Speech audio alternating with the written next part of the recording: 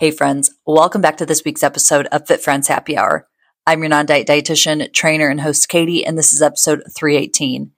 Today, we're just going to jump right into a question that actually came up in my DMs over the weekend, and I want to just let you marinate on this question as you head into the week. And the question is, will being in a smaller body make me happier?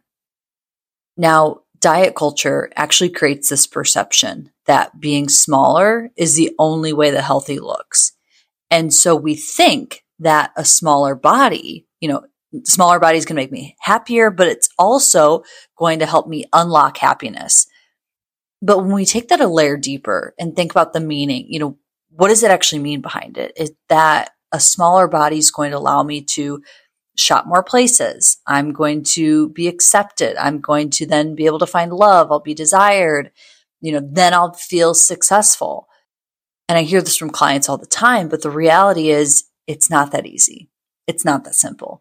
And after 10 plus years working in this industry, 6 of those working one-on-one with clients, I can tell you for a fact that no matter what size my clients are or have been, they rarely truly find true happiness when they're stuck in that diet mentality.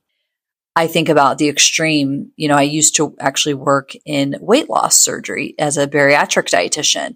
And so, these people were to the point where they were surgically changing the composition, the anatomy of their stomach in order to be in a smaller body.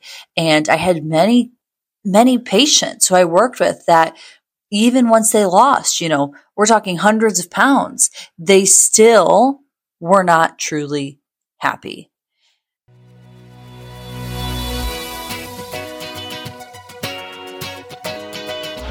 Welcome to Fit Friends Happy Hour, a podcast about all things nutrition, fitness, and life in your 20s and 30s, all from a non-diet lens. I'm your host, Katie Hake, and I'm a registered dietitian nutritionist and certified personal trainer. Join me here every week as I talk with interesting people and experts from all walks of life about their relationship with food and their bodies. I'll also share my experience working with clients in my private practice to help women find food freedom and body confidence. I'm on a mission to help you stop quantifying and start living. Learn to stop measuring your success by the scale and find your fears. So how can I not? How can we not want to be smaller, especially when the world we live in puts weight loss and puts the desire to lose weight on a pedestal? I get it.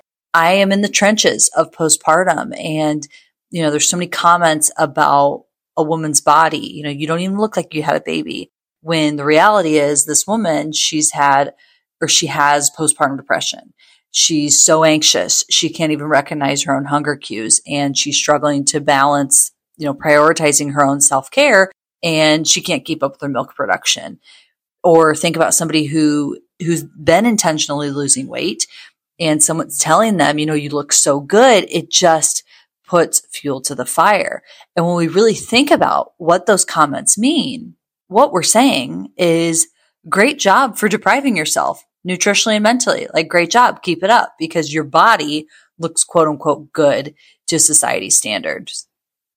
Many of my clients fear that, what will happen if they stop pursuing weight loss? What's going to happen? That is a very terrifying thought.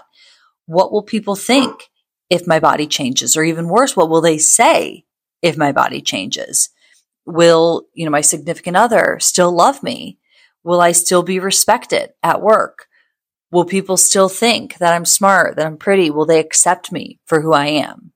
The reality is, though, our problems don't just go away with the weight that we lose.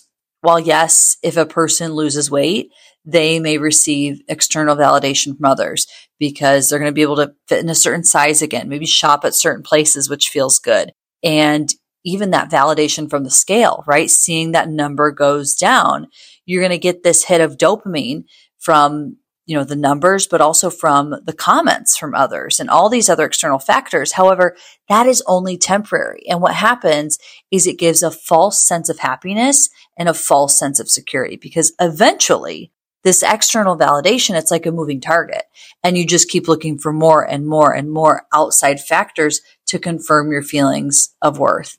And I want you to know that, first of all, that is normal. Like, you are human. So of course that we want to feel accepted. We want to feel loved. We want to feel respected by others. But the reality is, again, that your body wants to be at its set point weight. And if you're listening to this, like, what is set point? I don't even know what that means. I invite you to go back to a previous episode. We've done many episodes talking about set point weight. But my point is, your body's eventually going to want to get to where it needs to be, or it's going to stop at where it needs to be biologically. And when the validation stops, right, when people start commenting or praising us, you instantly feel like a failure. And feeling like a failure, I don't know about you, but for most people, it doesn't feel good. It feels uncomfortable. Like, we don't like feeling like I can't do this or I couldn't figure it out. And so the logical, not so logical, but in the moment, it feels like restricting or trying again or finding another solution. Like, that seems like the answer. But the reality is, this just continues to exacerbate the problem, right? And the cycle goes on and on, because the sense of accomplishment from that scale, it's temporary, it's fleeting. So how do we break the cycle? You must be able to find that validation from within. And there absolutely is a way that you can find that internal validation. Because having a healthy relationship with food means that you accept your natural weight. And what that really means is that you feel accomplished by the way that you care for yourself, the way you talk to yourself, how well you tune into your hunger and fullness cues, how well you listen to your body, how you're able to move intuitively just based on how you want to feel today. It's how you're able to enjoy variety in your eating. And it's the way you speak to yourself, not just out loud, but between the ears. When you stop obsessing over your size, life becomes so much more vibrant, and other things matter so much more, like your relationships with others, getting back into hobbies and things you once enjoyed. Clients tell me this all the time, that they are just able to be more present and experience more fulfillment and joy. Your body's going to change. It's going to change again and again and again. I mean, that is inevitable. That is our human biology. That is life. Our bodies were meant and designed to change. But true lasting happiness is feeling freedom from having to manage your size. Being able to experience that fulfillment, that joy, that freedom. That's really what you want. Team, that's it for today's episode. I would love to hear your thoughts. Click the link in the show notes, join our private community where we can talk about this more. And you're always invited to join our masterclass. It is at katiehake.com/masterclass. And send me your thoughts on what you think. Like I said, I hang out on Instagram. The link to my profile, my handle, oh my gosh, I can't even speak.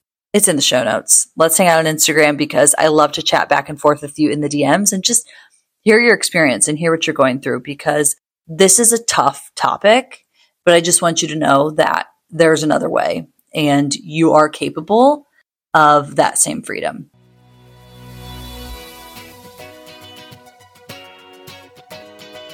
Thanks for listening to this episode of Fit Friends Happy Hour.